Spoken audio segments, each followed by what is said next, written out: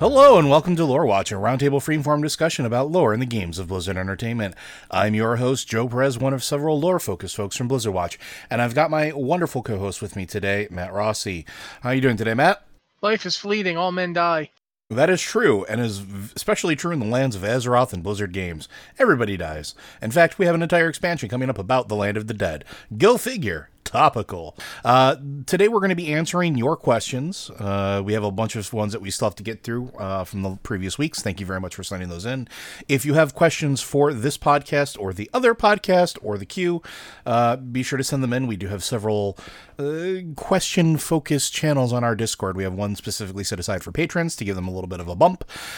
We also have one for non-patrons if you just want to ask questions for the queue or the podcast, but can't necessarily support us on Patreon.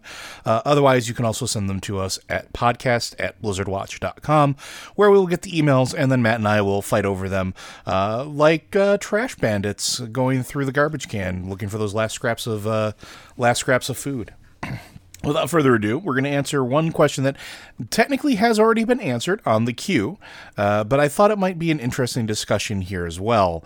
This is from our friend Eric. It's Hollow's End again. Now that Shadowlands is a thing, either remind me about the story of the Horseman or come up with your best idea of why the Headless Horseman didn't get judged by the Arbiter to go to one of the realms. Thanks. So you wrote a response to this already, right? Yep, that means I'm not doing it now. Go. I thought it was interesting because there's a lot of... We've been talking about this particular concept a lot recently, which is, can things in the realm of the Shadowlands, can they come back and manifest on Azeroth, and what does that mean? And from my perspective, we have some... I don't want to say interesting implications, but it's one of those things where, like, there's... I'm trying to think of how to phrase it. Like, it's almost like the veil is thin for certain souls or for certain entities. It's not necessarily that they aren't judged or anything like that, or they don't go to a specific realm, but in certain circumstances, they can cross back over. And we've seen that with entities, that are tied to the light, which we still don't know wholly what happened with Uther, but it's entirely possible that his manifestation is something along those lines. But I think Vol'jin is another great example of that. He was sent back. Like, we don't know if the Machine of Death was broken when he went there, or if it was after. I don't think it was before. I think he was one of the last ones to really go that way, right? Because everything that happened afterwards was after he was already dead, all the Legion stuff. So he got judged, or at least we can make the assumption that he did, but still wound up coming back. Several of the Loa can still be spied on, even though they're dead. We can still communicate with some of them. We see that throughout Battle for Azeroth. If you play on the Horde side and do a bunch of the Loa stuff, you can actually see that there is a way to communicate with them, whether it's through Blam Samdi or the various rituals and rites that are available. So it's an interesting concept. I guess I should say, what do you think is the most... I was trying to think of how to phrase this. I apologize. Do you think that there are other souls that have, like, sort of that weight that they can come back, and if so, why? I don't know if that's anything to do with this question, because I don't think he went anywhere. We know that when you die, you don't immediately go into the Shadowlands and get taken to the Arbiter, because we do it all the time. But aren't we being held in place by the Kyrian that decided to stay back? Isn't that established? Well, I mean, whether or not we are, the Kyrian have to find people. They don't just go to where they're supposed to go. Kyrian go and get them. So at least some people don't go anywhere unless they're made to go somewhere. And I think in the case of Sir Thomas Thomason, it's very much a case of he didn't get to go anywhere. Like, if there was a Kyrian looking for him, it didn't find him because Balnazar used his own blood to turn the guy into the Headless Horseman. And...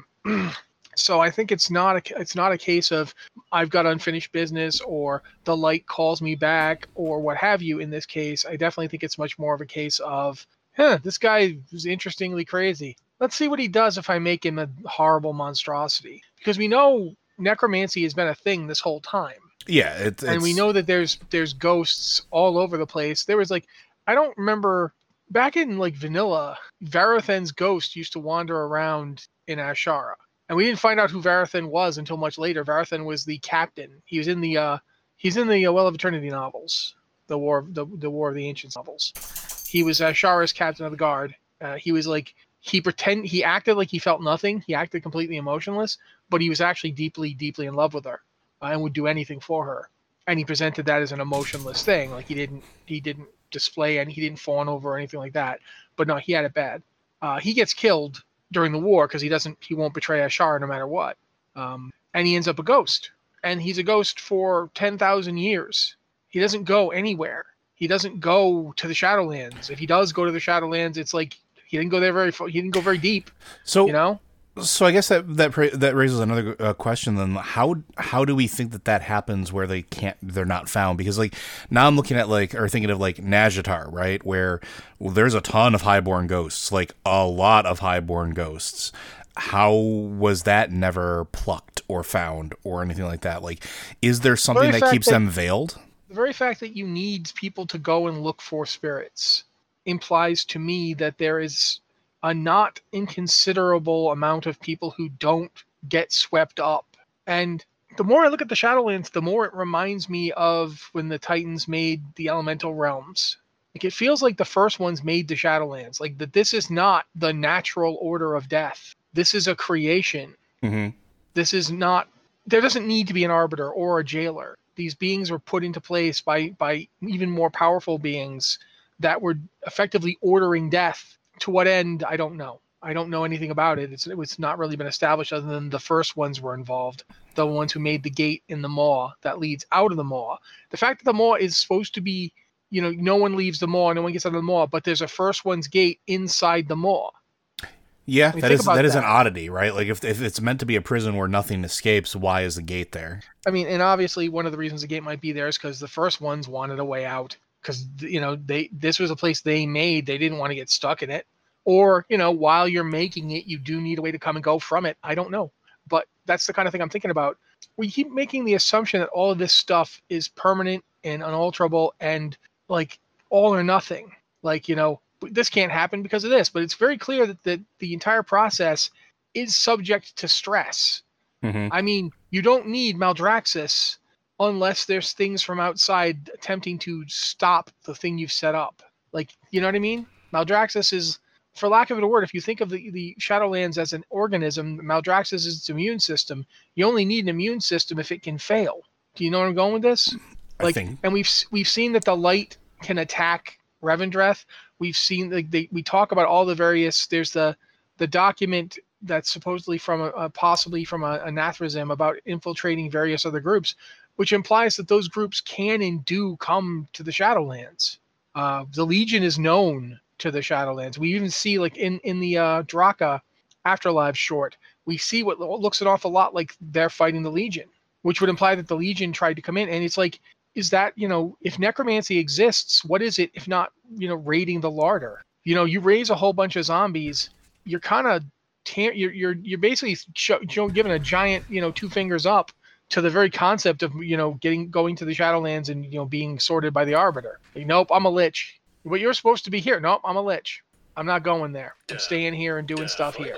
So I feel like there's no immutability here. There's no these systems feel made, not necessarily. I don't want to say man-made because obviously not, but they feel made. They feel created, and as such, they can be flawed.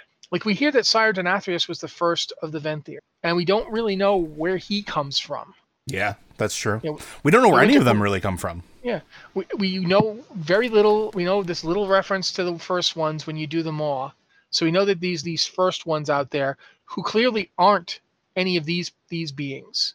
The Winter Queen, the Primus, Sire Denathrius, the Archon. I think it's the Archon. I can't remember the name of the Primus Bastion one. Oh, the Bastion. Yeah, the Archon. Or did the Primus. And then you've got the Arbiter and the Jailer. Where do they come from? I don't know. Do they just come into existence? Were they created? It's clear that the Jailer has a life and something he did before he was the Jailer. He has a name, Zoval, and his presence in the Maw seems to be a punishment. So who punished him?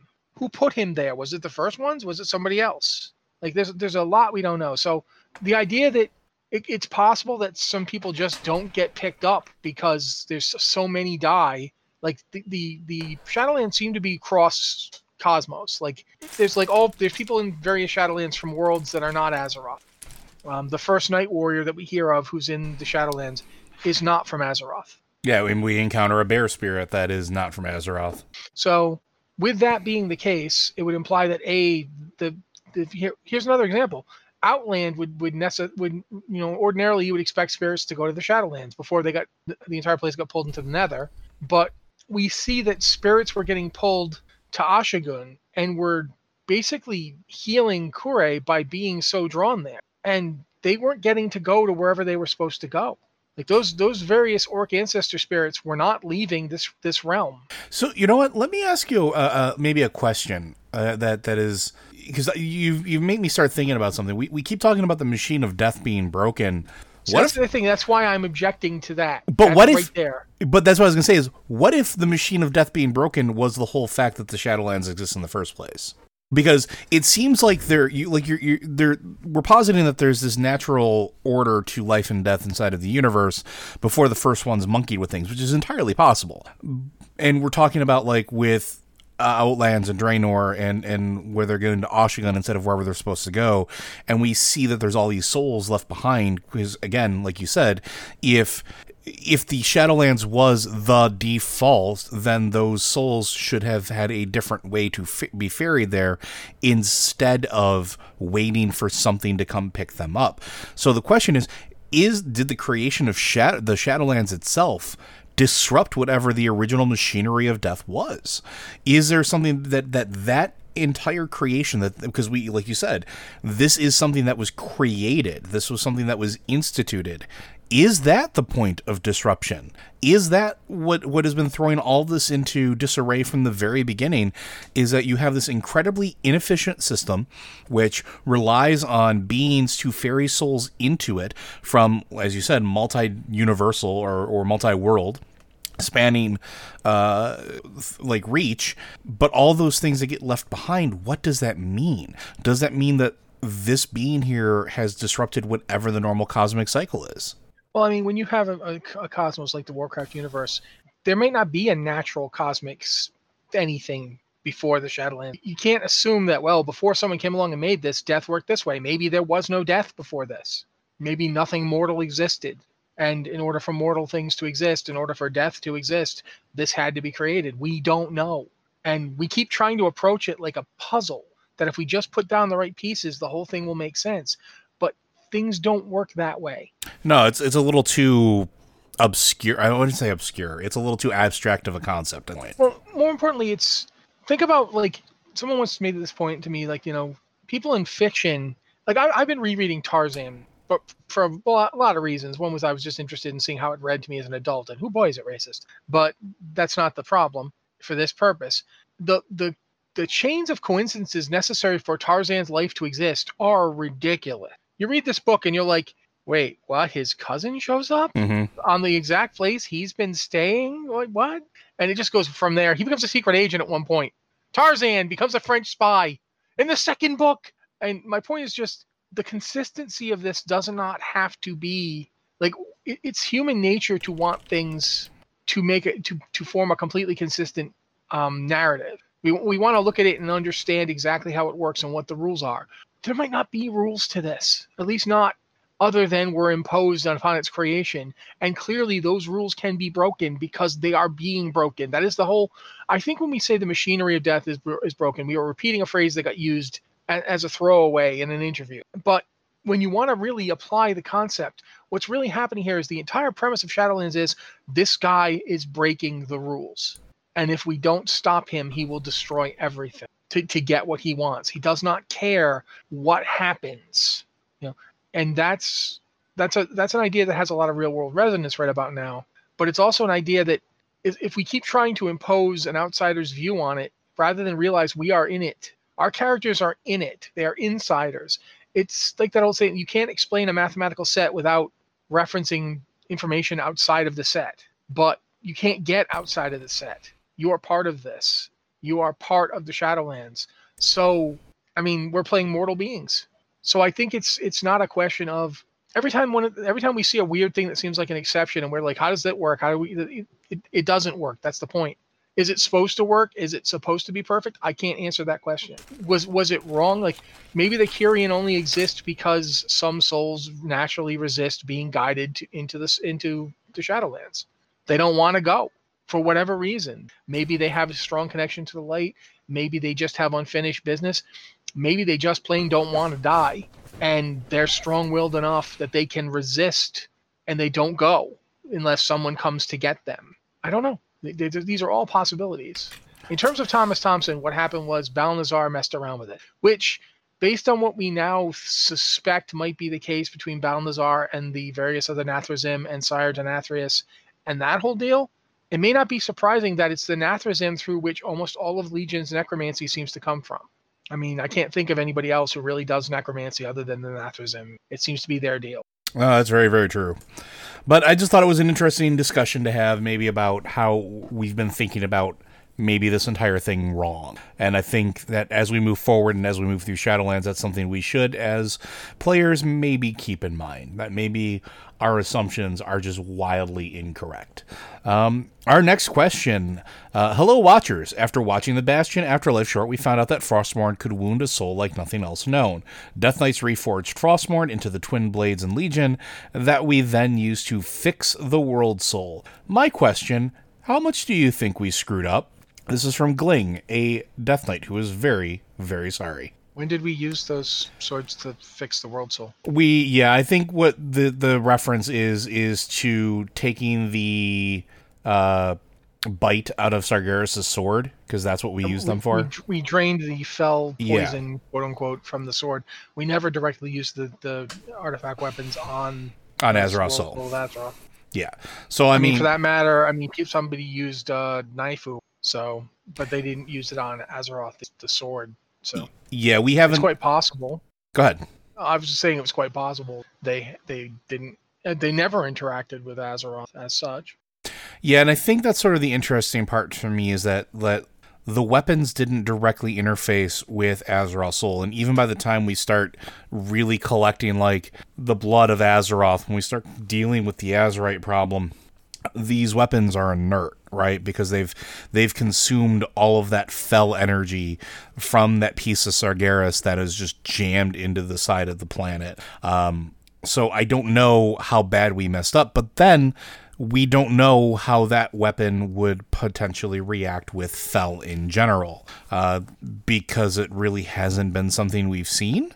We're probably going to find out a whole heck of a lot about it, though, coming up in the next expansion, because Maldraxxus is all about rune carving and rune smithing and what that means for runic weaponry and exactly what happens when energies are applied to it. Like, even in the introduction, as you make your way through it the first time, that's one of the first things that they sort of lay out for you, is that there is an entire system, I guess you would call it, in place that deals with those sort of runic weapons, but we find out more about them as we go through Maldraxxus as a zone. So in terms of how bad we messed up, no idea. We could not have messed up at all. It could literally be nothing. It could be something that, because it's not really an energy that these items have been used to dealing with, that it just can't, that it's inert now. Or it could wind up being something where we reawaken a terrible power later on down the line. We won't know until probably halfway through this expansion if we've made a mistake. And again, it also depends on how closely tied this blade is. The blade itself, not the helm, but the blade to, the jailer or the maw or any of that. It may play a factor later on, but right now, no idea. Probably no more than we usually do, which is enough. Our next question. Dear Lore Masters, I am curious as to the state of past expansions after we are done with them. For example, after Burning Crusade, did all the Alliance and Horde just leave, or is there still a station of operations there? If so, what a crappy gig. Also, was it ever fully explained the transition from the end of Legion to the mindset of the Demon Hunter, or to what the mindset of the Demon Hunters were? Or was it simply, the demons are pacified, let's go home to our original faction homes? Finally, if you could, can you tell me the difference in the level of evilness between the Fel and the Void Shadow? Are they considered evil, or are they just weapons to be used by either good or bad people? Thanks for all you do, Medjai, Demon Hunter. I guess we'll start with the first one. So what happens after we leave those areas? Do we have anything that states, and I think Burning Crusade is the one example, we have a garrison, like the Alliance keeps a garrison there still, even after the Dark Portal stuff. Well, I'm pretty sure both the Alliance and the Horde still have their bases in Hellfire. Yeah. And the Horde never references it, though, after Burning Crusade, which is weird. I don't think there's much referencing an Alliance. I mean, Danath comes back. It's quite possible. So does, what's his name? The Wildhammer.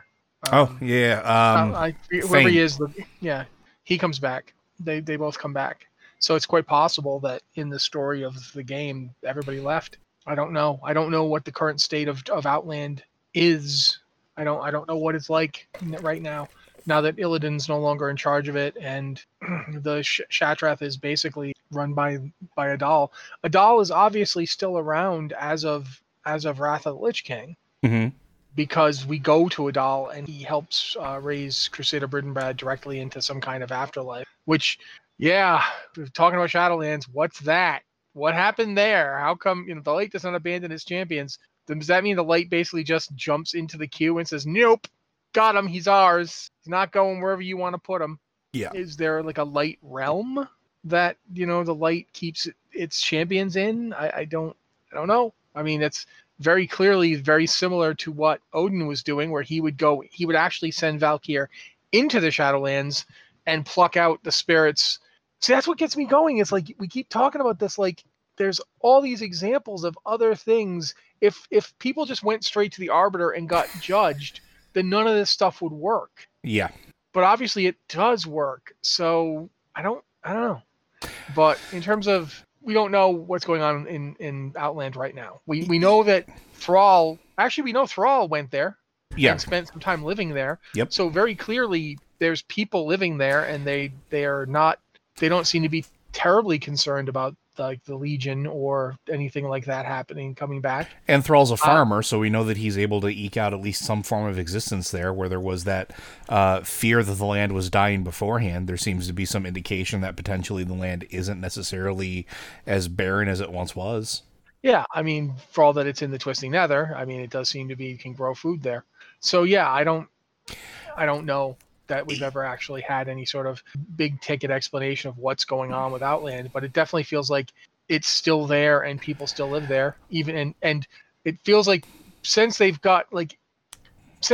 Alliance and Horde were surprised when the portal turned red and they couldn't use it to go to Outland anymore, I feel like that suggests they were using it to go to Outland. Yeah, and that the interesting thing for me about this particular question, or at least this particular part of this question, is that we don't spend a lot of time in game talking about what we do after we leave zones, and I always found that fascinating. Like, we know that there's still bases in Northrend.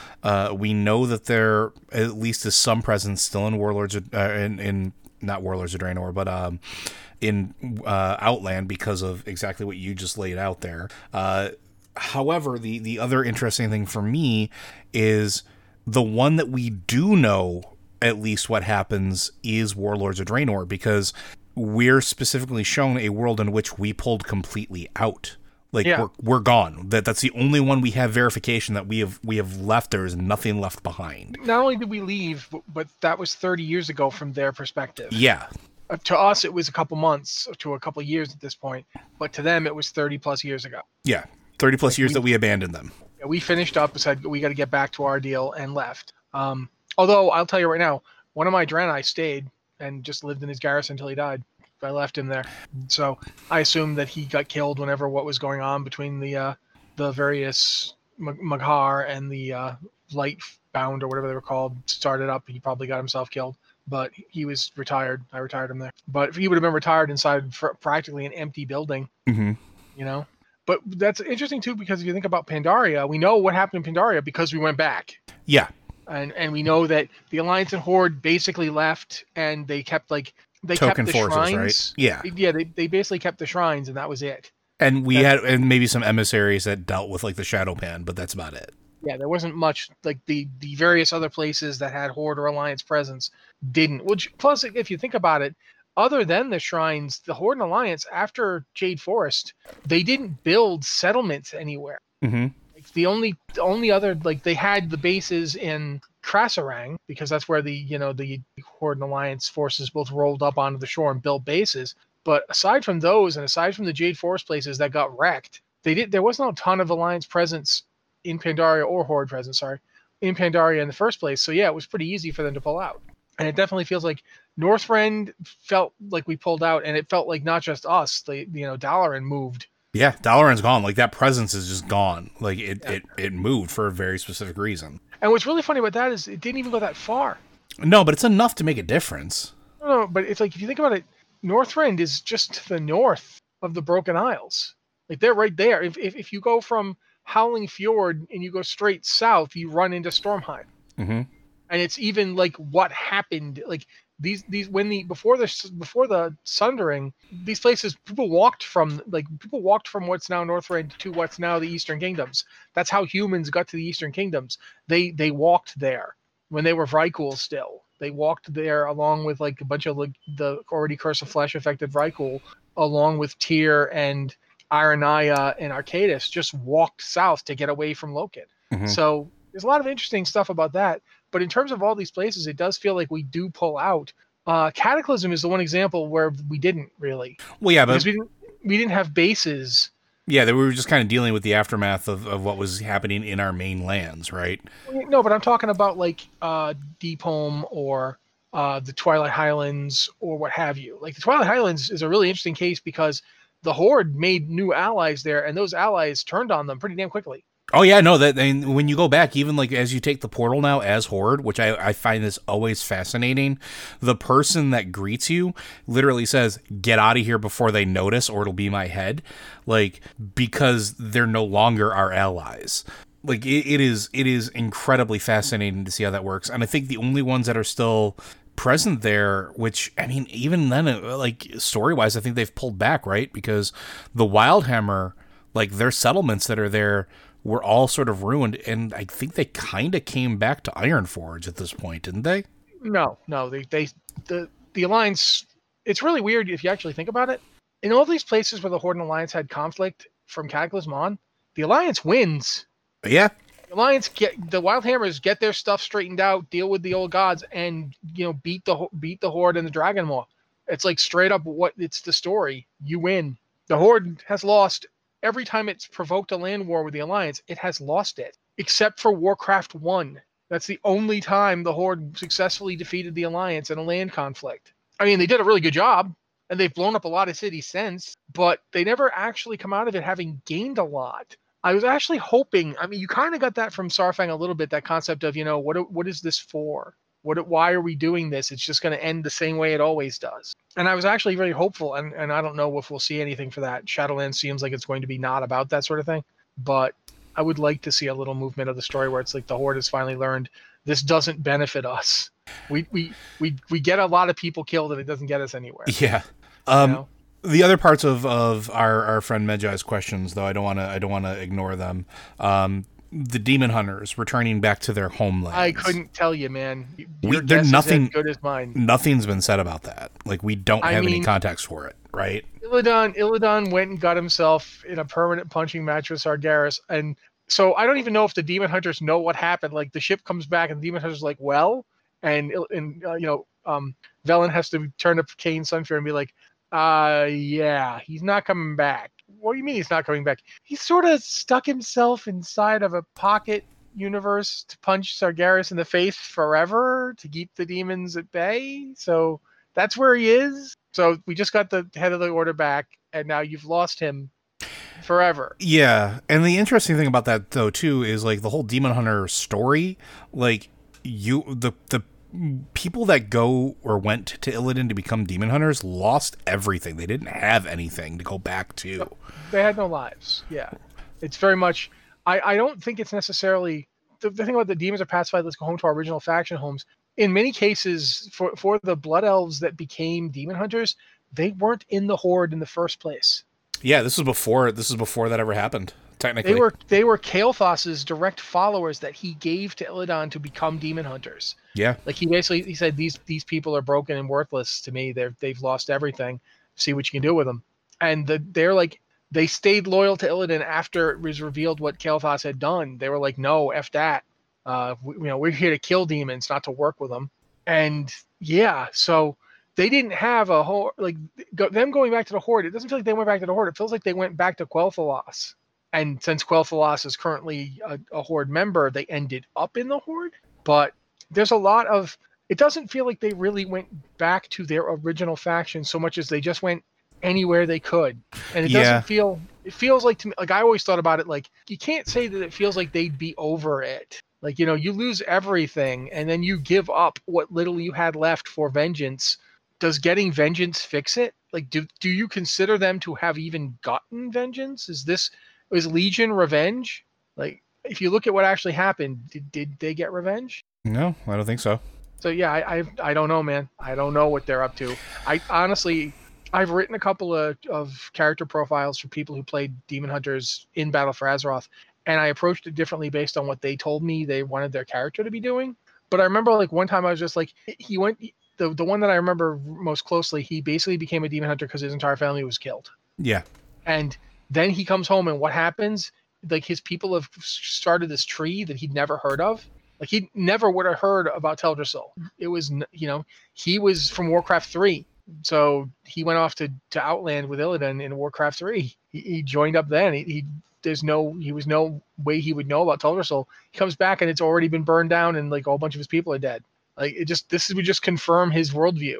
This is what life is like. So yeah, I think that's a person by person thing. I don't think there's any sort of organizational answer to that question. Yeah, and I think that's what it's meant to be. Although it would be nice if there was ever something that would officially deal with this is some of the aftermath. But I don't know if we'll ever officially get anything. I think otherwise it's going to be up to you to decide what your character went through as far as discovering where your home was after the events of it. And then the last question that you had asked us, Magi, was the difference between the evilness of Fel and Void/Shadow. So Fel is one of those things where it is a destructive form of magic, which I think was first encountered by use with demons. It's entropic, it's chaotic, it's extremely volatile. It taints its wielder. So even if you have the best of intentions, but you wield Fel, it will corrupt you in some way, shape, or form. And it is very much assumed in the context of World of Warcraft to be an evil source. Whether or not you view it as evil, I think depends on your personal sort of limits, but it is the destruction of, it's basically when light and dark meet and like souls get destroyed, Fel's created. It's bad stuff. It is not meant to be, a light thing. As far as Void and Shadow, Matt? Void and Shadow are more. They're more evil. I'm just sure. I don't think it's fair to call the Void evil as so much as it is just inimical to us. Mm-hmm. It's like a volcano erupting with lava spewing out of it isn't evil, but it will kill you if you stand in it. It doesn't matter that it doesn't wish harm upon you, but it's inimical to you. You cannot survive it. In that way, the Void and the Shadow. Well, hold on. Here, can you hear these sirens? A little bit. It's fine. Yeah. I guess the Fel police are coming to the Fel police. You say the Void's more evil? They're coming to take you away to Mardoom. Yeah, but at any rate, the Void is light isn't good, and Fel isn't. I mean, Void isn't evil, but light is something that makes our existence. It's not. It can destroy you. Like, you can burn something to death with light. You can sear it, to ash. You can blind it. The light can be painful and awful, but it's something we generally depend upon and rely upon. Darkness can benefit you. You can hide in it. You can keep cool in it. There's good things about it, but it's also somewhat inimical to you. It allows predators can also hide in it. I don't think that it's fair to. These are metaphorical constructs that are not the same thing as a dark room or a bright day, but they have that kind of charge to them. The light reveals things, the shadow conceals them, if that makes sense. One of the reasons that you can have like the concept of the thousand truths that the Void Lords and their old god puppets can manifest is because all things are possible when you have no idea what's true. When everything is concealed, it could be anything. because you don't know what it is. The light, no, it's this thing because I'm showing you this is what it is. Look, I'm illuminating it. By existing, the light reduces possibilities because it illuminates. Shadow conceals and hides, but that also means more things are possible. You don't know what's true, so you can try various things. I don't think it's fair to call either of them good or evil. And it's not really fair to call Fel evil because Fel is more, it's more that it's rampantly destructive. Yeah, I think that's fair. I mean, and they talk about how arcane is an orderly magic and Fel is a chaotic magic, and they're kind of the opposites of each other. In a way, arcane is when you get light and void meeting. When you have all the possibilities of shadow and all the illumination of light, that's kind of what arcane is like. It's kind of like the both of them at once, the best of them. Fel is like the worst of them. The searing, raw power of the light, the corruption and degradation of the void. They're kind of like reflections of each other. I don't think it's fair to pick one out and say this one is more evil than this one. It really comes down to the problem with us is that we are not by nature, we are not comfortable in either unvarnished truth or complete and total possibility. We need stricture and we need an idea of what's really going on, but we are not great at dealing with uncomfortable truths. Yeah. Just look at real life, and that's kind of the way that light and void work in Warcraft. Too much truth is destructive because you can't bear it. It's like, one could make the case that Sylvanas broke because she just kept seeing horrible things happen, and those things were true. They were happening. So I don't know. I don't think either is quote unquote evil as such, but I definitely think that Fel is absolutely destructive to life. Yeah. Whereas it ruins planets, whereas the void breaks your mind in a way that the Fel doesn't. There's nothing about the Fel it doesn't really cause insanity. It just causes decay and death and rot and mutation. Whereas the void can do those kind of things, but it also plays on the mind because anything's possible when you don't know what's real. Yeah, just look at our wonderful little void elves to get a glimpse of some of the internal discussions the void has with your brain on a regular basis. But yeah, I think maybe that is fair that it's not necessarily that they're evil; it's just the varying degrees of destruction. But I also don't think that it's necessarily that they're good in terms of it's just a tool to be used because that tool has one heck of a kickback. Yeah, I mean, it may be fair to say it's just a tool to be used, but think about if you have a sledgehammer. You do not use a sledgehammer for everything.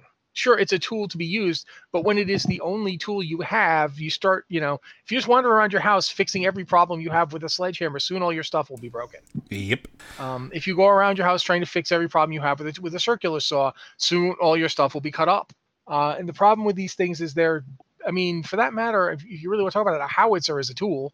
I don't use a howitzer to kill bugs because then my house will be gone. Fel is extremely destructive. It's one of the things that Illidan realized even as he switched to it was that, he didn't know how to control it properly. And it ended up killing multiple of his own followers back when he was still trying to figure it out. So, yeah. Our next question comes from Locutus. Not a Borg, but a bald Mechanom warrior from US Ysera. What Easter egg that you found in Battle for Azeroth do you think may pan out to be foreshadowing for stories in Shadowland? An example I found is a reference to the Loa Damballa on the mission table. His blessing is one of the two abilities that Taijin has available. The other is a blessing of Luko. Both Damballa and Luko are references to actual Loa and Haitian voodoo, Damballa and Loco, respectively. Damballa is a snake-like being. I visualize him as a wind serpent and creator of the universe, and Loco is a patron of healers and trees. Additionally, both, I believe, appear in the non-canon Warcraft RPG as Loa revered by the Darkspear, especially by the Shadowhunters, such as Taijin. Considering how important these Loa are in voodoo, especially Damballa, finding a reference to Damballa in-game was intriguing. This is made even more so because Damballa, along with Hakar, are apparently taken by Moizala in Shadowland. This could lead to some interesting stories, with Hakar, rather wind serpent-like, and Damballa. All this possible storytelling was set up by Blizzard with a small reference on their old, oft-overlooked mission table. Damballa, yeah, I thought that was an interesting reference because I remember that from the RPG, and this is something I talk about a lot on both podcasts. It's interesting to see what they're actually picking and choosing from it to bring into canon. But yeah, Damballa was always interesting because that was the Loa that taught the Shadowhunters how to shadow walk. Like, that was the Loa, that was for lack of a better term, the patron saint of Shadowhunters. And I find that very, very interesting that we would find a reference to Nabala in Battle for Azeroth before the expansion in which we go to the Shadowlands, which is, I believe, originally what Shadowhunters were said to travel way, way, way, way, way back when Shadowhunters were still in Warcraft 3. I believe references in the manual to them as the hero class were that the Shadow Walk ability basically let them go through essentially the Shadowlands from point A to point B to walk undetected, which always fascinated me because I'm not going to call it a retcon, but I think it's something that has been not fully explored, and I think we might get some more information about that going into Shadowlands, which to me is super cool because I like learning about Loa in particular because there's so many of them revered by so many different clans of trolls that I'd love to see some more explanation to how Shadowhunters work. I'd like to see some more explanation to how the process of Loas work, what their sort of domains are, because we've encountered wild gods, we've interacted with wild gods, we've interacted with some Loa, but I'd like more in that. I like troll culture when we're not just going through a dungeon killing them, because I think there's more to it than just, hey, they took up residence here, let's go kill them and then stop Hagar from being summoned. But yeah, I can't think of any other like obvious maybe Easter eggs that I found in Battle for Azeroth. Did you find any that you really like that you picked up on that might have future sort of importance? Well, this one's not really fair because I know for a fact it has future importance, and I know that they're coming back. But when the Drust were first announced in Battle for Azeroth, I remember the first thing I said before we even got anything to do with them was that they're the Vrykul. These guys are like Vrykul. And all this death stuff that they're talking about and the death druidism that they're kind of bringing to the Kultiran druids are using Drust druidic magic. They're even taught by a Drust Thornspeaker. He's still alive. He's like the last one. And that to me was like, okay, why is this here? Like, what does this have? Like, Thros, the blighted land they come from, the way that they've pulled their spirits out of their bodies and are basically reincarnating them into these like construct forms, the wicker and stone bodies, the giant wicker men and so forth, all that stuff. What does it have to do with anything? And it's interesting to me that Kultiris is literally on the path between Northrend and the Eastern Kingdoms. It's like if you were sailing from one to the other, you would stop first in the Blasted Lands, not the Blasted Lands, the Broken Isles, and then you'd stop on Kultiris. That would be your next stop before you actually sailed over to the mainland. And it's one of those things I kept thinking about. And then I made a comment to the effect of, yeah, the next expansion is going to be a lot more about death. And I think it was Steve Danizer actually who, like, I remember he like said something to the effect of, you just watch, you'll see what's going on. And it obviously has all turned out to be the case. The Drust are going to be, the Drust are coming back in Shadowlands. They're a big part of the Ardenweald, yeah, the big part of Ardenweald. And it's very much their story is about how they're trying to subvert Ardenweald to get themselves actually reborn into the world, because by pulling their spirits out of their bodies, they've effectively made themselves into like these undead things. They're like trapped in construct form. They've kind of like done sort of like what the they're like Forsaken Mogu but worse. They're like Forsaken Mogu. Yeah. Where like the Mogu, were another Titan Forged group that found a way to, undo the curse of flesh. Rather than undoing it, they basically pulled themselves out of their flesh bodies and jammed themselves into constructs again. But the constructs are like blighted and they don't really have life. They're essentially like revenants. And the Revenant, which is something we saw going back to Warcraft 3. Remember the Revenant in Frostmourne Cavern? Yep. We see, what do we see when we're like looking around Ardenstand. What is the name of that? The Aram Stand in Drustvar. Is we see revenants, just like the ones we see in Northrend. And I think that whole idea of taking your spirit out of your body and putting it into like an elemental construct, that's what a revenant is. So all the way back to Warcraft 3, we've had these things kind of popping up, and now we're going to finally get to see their end game, which is that they go to Ardenweald and they try to use the cycle in Ardenweald to rebirth themselves into the world. That's what their goal is. That's why they're attacking. So I saw that coming all the way back, and I made the comment. I think it was like right after I'd first done the. You had to do Mythic Borealis. I forget Siege of Borealis. You had to do Mythic Siege of Borealis to see the end of the Jaina storyline. There's like a cinematic that you had to go and do Siege of Borealis to see the whole thing. To finish the quest line, you had to do it. And as soon as I did that and I watched it, and I thought, oh, this is important. And I mean, the actual end of this Siege of Borealis cinematic has nothing to do with any of this. It's Jaina using the old Kultiran amulet to pull the Kultiran fleet back from wherever they ended up getting stranded. And someday I'm going to understand how that happened. Like, what did Ashara do and how did she do it? Did she use the Tidestone to do that?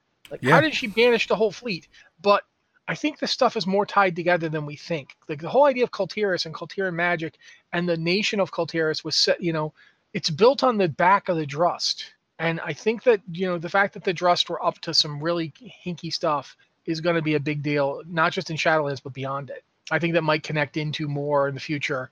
Like, do the Titans and the, various beings that we're seeing in Shadowlands, do they descend from the first ones? Are the first ones effectively like some kind of progenitor god race? Does the light and, are there beings in the light? And besides, we know that the Void Lords exist. Are there beings in the light that act like that? What's going on there? But I remember every time I looked at the Drust, I'm like, there's something here. There's something about this. Because they even touch on the things.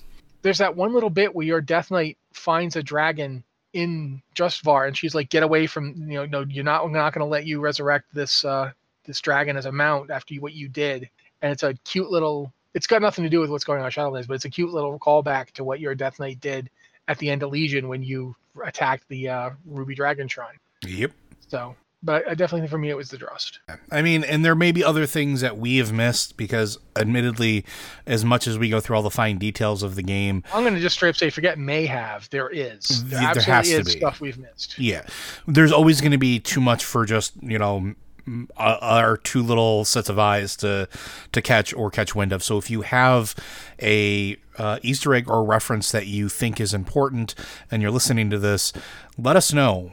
Toss it into Discord or send an email in letting us know what your discovery is. Maybe we can do an entire episode about what potential Easter eggs will mean for the future. So send them in. Let us know, because I'd like to know what I missed personally. Our next question, in the spirit of Halazen, questing through Northrend raised a couple of questions. How much non-skeletal structure does the body need to have to be raised as a Forsaken? You bring back the skeletal remains of a spirit walker, and the shaman quest giver uses ancestral spirit to bring them back to life. Full body from skeletal remains. Although this may be a game icon inventory issue, but that's how it's represented.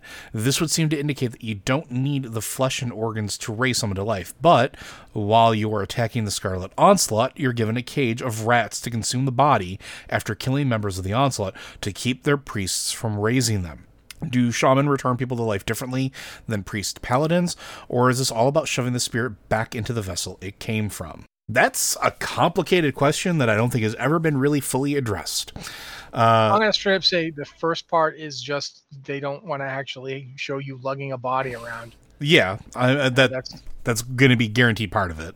But I think some of it is possibly how the relation of the various paladins and priests and monks and shaman and druids, how they all interact with magic, in particular with spirit. And we've talked about this on this show and the regular show a bit, where shaman have they revere spirit as the fifth element. They review it as the one that ties everything together. They have a more intricate relationship, I feel, with spirit than almost any other healing class, I think, except for monks. And I think that there is a certain amount of that goes into the story behind their abilities. In their particular case, the what I think is ancestral.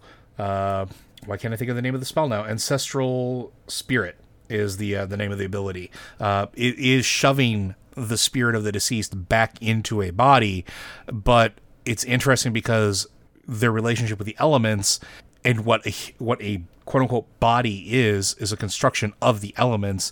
It almost feels like shaman don't necessarily need a complete body to resurrect somebody, because for lack of a better term, they could call upon essentially the powers of creation to a certain extent to sort of fill that in. That's not saying that the other ones can't, but to me it makes the most amount of sense, because they can call upon the elements of air, fire, water, earth, and spirit to reshape a vessel if necessary. And since we are all technically constructs from the very beginning, it makes a little bit more sense to me in that regard. What do you think, Matt? I think you've been watching too much Captain Planet and going, yeah, shaman are good. I mean, to be fair, I always go, yeah, shaman are good. But yeah, I think it's a game icon inventory issue. I think that the game is pretty strict on the concept of once the corpse is destroyed to a certain point, you can't raise it anymore. I also think there's a difference between raising and what the Forsaken are. Forsaken aren't raised. They don't come back. There's a big difference between being a living person and being a Forsaken. A Forsaken is a rotting mockery of a living thing that is constantly deteriorating, that can repair itself by effectively, putting more flesh on itself in a piecemeal way. Oh, your jaw fell off? Well, we'll just staple a new one on. They're not alive. So I think you definitely need less structure to come back as a Forsaken, because the Forsaken can be rotting corpses. That's fine. It works for the evil, I don't want to say evil because it's necromancy, but the magic of the necromantic magic of the Plague of Undeath and the Valkyr who are helping raise the dead here very clearly don't care if the body's intact. I mean, the heart doesn't have to be working. Blood doesn't have to be pumping. I mean, look at all the Scourge zombies and everything that were around beforehand. They weren't exactly like that became the Forsaken. They weren't exactly full meat suits at that point. They're dead. That's the whole point. They're dead. So it doesn't require the Scarlet Onslaught was presumably not going to raise their people as undead. They weren't going to Death Knight it. They weren't going to just, well, those guys died. Now they get up and they're zombies. Go attack that guy. Like, when you cast Army of the Dead as a Death Knight, you're not raising people. Whereas you can raise people as a Death Knight. You can raise people from the dead. It's the combat res, but you do have that spell. Mm-hmm. So for all that you're not like a healer, you're not healing anybody, but a Death Knight can basically grab the ghost and say, no, get back in there. And like with a bloom of power, basically yank them up. And now they're not dead. They're physically alive. What's that all about? It's not even said, the spell's wording doesn't say that, you temporarily raise them as an undead ally or anything. They're alive. You made them get up. Yep. So how'd that work? Since you can't heal people, how did you do it? Like, what, I can't really answer that question, although I think it's very much a case of they come back and they're not exactly doing great, and then somebody else heals them more effectively. But I definitely think when we're dealing with stuff like this, you got to remember the Forsaken are not living things. So you can, I mean, I don't know if they've changed it now, so you can actually have more skin on your Forsaken than you used to, right? Yeah, like you can look a lot cleaner. Yeah. Back in the day, I mean, I didn't know a Forsaken whose elbows and knees weren't gone. They just were bone. Yeah, shoulders, elbows, knees, hips. Those bones just were exposed. So clearly, you didn't need all of it.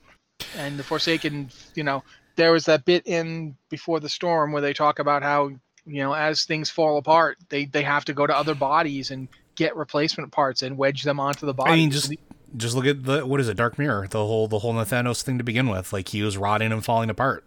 Like, his body was failing him. that was part of the whole thing of that story. Like, I don't know. It's interesting to think about because there is definitely a distinction between resurrecting somebody fully and being raised as Forsaken. Like, look at the fact that in story sometimes, it's like the game doesn't want to admit. It's like the game has the resurrection spells and spirit healers.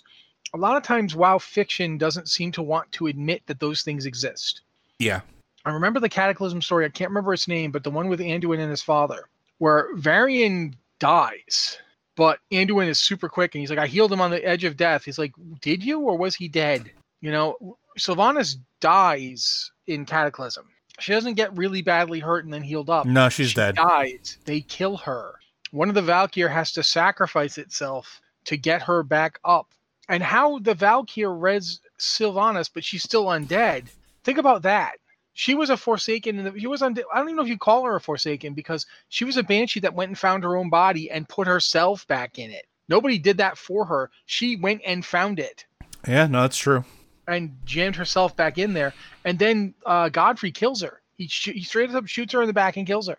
And then she's brought back. So she's raised back into undeath. There's a lot of hinkiness to how these spells work and whether or not they work. Like, they don't work reliably. Like, I don't know if you guys remember this, but there was a Blood Elf quest. If you were a Blood Elf Paladin, there was a quest where you had to go siphon power from Muru and then go find a dead guy and use that power to raise him.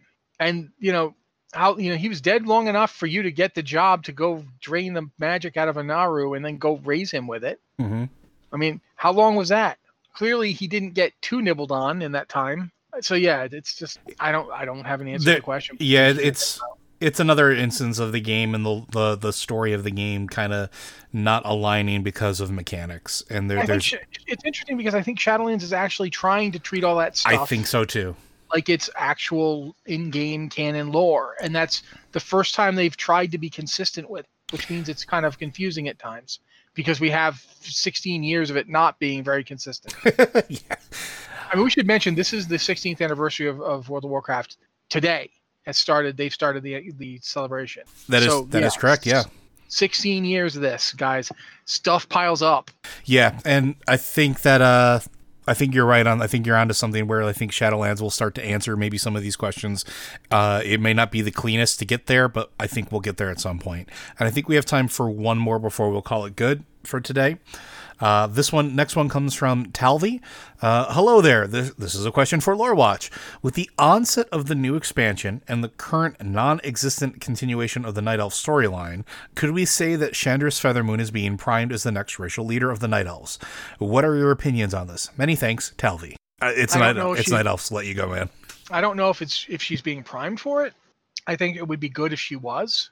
Quite frankly, I think Tyrande should not be the leader of the Night Elves. I agree. Partially because this is not that I don't like Tyrande as a character. I do like Tyrande as a character. And I think being the leader of the Night Elves has made it so she's constantly in a position of having to fight between her religious responsibilities, her personal responsibilities, and her responsibilities to her people. And while I kind of blame Malfurion more for this than I do her, she's kind of let her people... She hasn't served them all of her masters as well as she should have. And I think it would be good if the Night Elves had a separation where Shandris did the day-to-day leadership of her people. And the reason for that is because it really came down to me in Cataclysm when the Horde basically firebombed Astrenar. Unprovoked. There's no justification for this. The Horde decided we're going to take Ashenvale just because we want Ashen. We want more trees. So under Garrosh Hellscream, they completely slaughter everybody at Silverwind Refuge. If you're a Horde player and you go to do quests and you fly into Silverwind Refuge, at least back in Cataclysm, you were standing on Night Elf bodies. Yeah. They were right there on the ground under your feet. Yep. And they're literally firebombing Astrenar. And Tyrande's response to it is a non-response. The Night Elves and the Alliance don't do much of anything. And part of that is because, of course, the Cataclysm is happening at the exact same time, and like Hygel's under attack. And you even hear from Ashara, of all people, that she's taking part in what's going on in Darkshore to distract Malfurion from Hygel, to pull his attention away.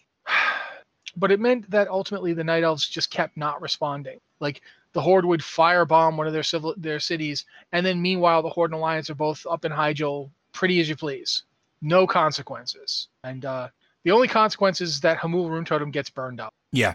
And granted, he deserved it because the woman who burned him up lost her child to the Horde firebombing. They burned her child to death while she was sleeping. And the weird thing about it was Fandral Staghelm's daughter-in-law. Sorry, it was his granddaughter who died. It was his daughter-in-law who joined the Druids of the Flame along with him.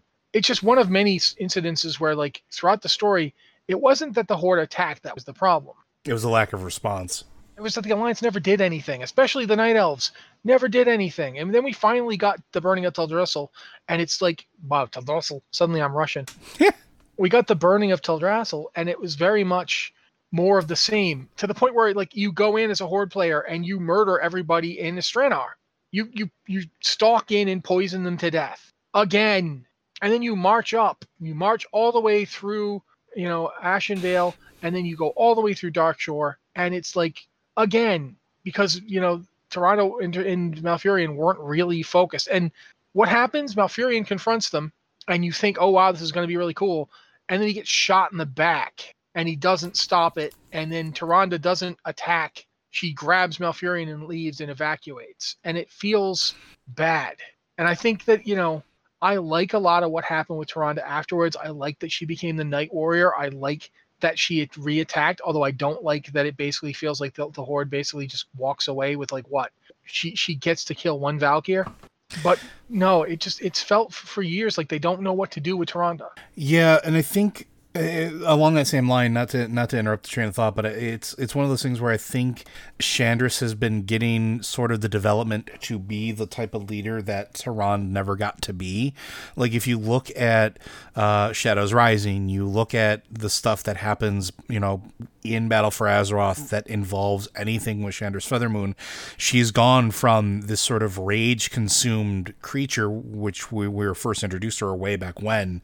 She sort of evolved into somebody who's more thoughtful, who's more present for the needs of the people. And she even presents her arguments in sort of that light too, right? Like it's, she's worried about her friend and family and everything else, but is this going to be the best for our people? Are the decisions we are making going to come back to haunt us? Is there, what are we doing? Are we making the right choices? And she seems to be being positioned to be that person once Tyrande is done, regardless of what that looks like. Regardless. I mean, yeah. One of the things I wanted to point out since you brought that up, you see Shandris in the Alliance war campaign. She's the main Night Elf figure that you interface with. She's the one leading the Night Elf forces in the war game. Mm-hmm. And when Tyrande basically tells Anduin to eat it, which I am totally on board with, by the way, I totally back her on that. But when Shandris is there and Tyrande basically tells Anduin, I'm not signing anything. Tyrande's one, like Shandris was like, they took our people in.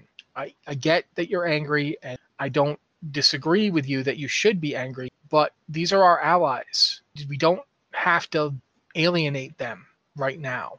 And even though Shandris is the one who comes, Shandris and Maiev are the ones who go to Anduin and say, look, she's gone to take Darkshore back. We need your help. And he says no. And they're like, fine, we'll do it without you. She's just as much there. She doesn't stick around with the Alliance. She doesn't abandon them. I mean, her people. She goes and fights in Darkshore, but she still takes part in the Alliance operations. I feel like for lack of a better word, Shandris has grown up to be dispassionate as a commander because she has been a military commander for 10,000 years. And you see that when she's talking to Kishin of all things. And he's like, you know who I am? And she goes, yeah, you're not the only one who gets access to the Alliance files. And he goes, well, I can't imagine that someone who's been fighting for 10,000 years would pay any attention. She goes, you fought in the first and second. Your contribution isn't less valuable just because you've been doing it for less time. She's good at thinking in the scale of the other races. She's good at, yes, she can reach out to them in a way that Tyrande can't. Tyrande says this in Warcraft 3. She says, you don't know what it's like. She says it to Malfurion when he questions her. He's like, you've changed, you've gotten harder. She goes, I've had to sit here for 10,000 years and keep it all together while you slept. Mm-hmm. I had to be here. And I liked that. I feel like they've lost sight of that. Yeah.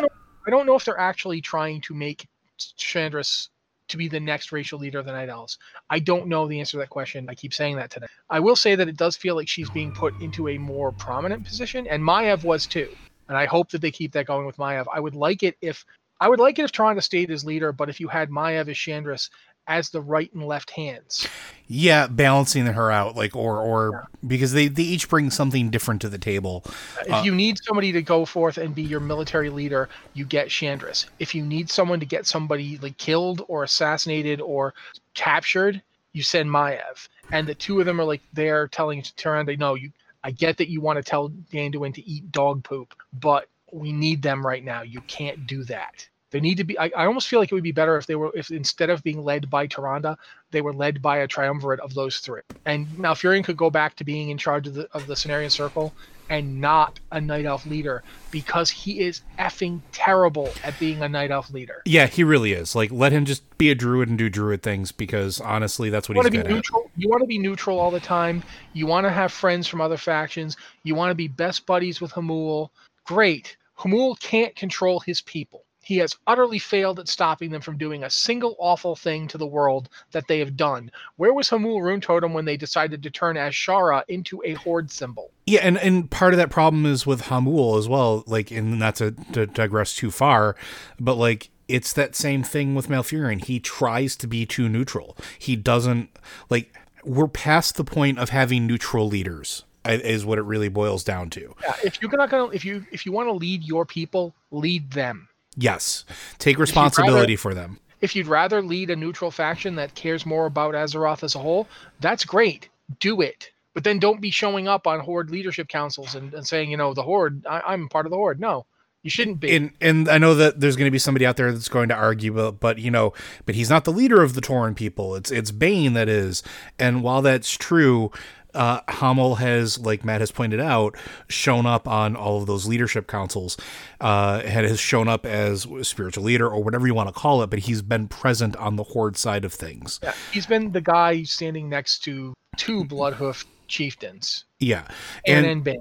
So I'm sorry, at some point you have to be responsible. But I don't want to get too distracted. We're probably getting the end there, right? Yeah, this is going to be the end of it. But I was just to throw it out there, I would be perfectly fine with some of these leaders, both factions, starting to step back and go ahead and do their neutral thing, like you're saying, like go lead the druids, go lead shaman, whatever, and then set it up for people like, in this particular case, Chandra's Feathermoon, to take a more prominent role, because I absolutely adore what they've been doing with her. I adore how they've developed her as a character, and like Matt pointed out, and this is something that I think is oft overlooked, the fact that she can think in terms of the other races is such a huge thing, especially when you're talking about keeping the alliance together. Tyrande can't do that. Chandris can. She can talk to them on their terms, and that makes it viable. That makes her a good person to interact with. It's less what Tyrande has become, which is, what have you done for me today? And, oh, you're not doing anything for me today? It doesn't benefit me? All right, cool, I'm out. Done.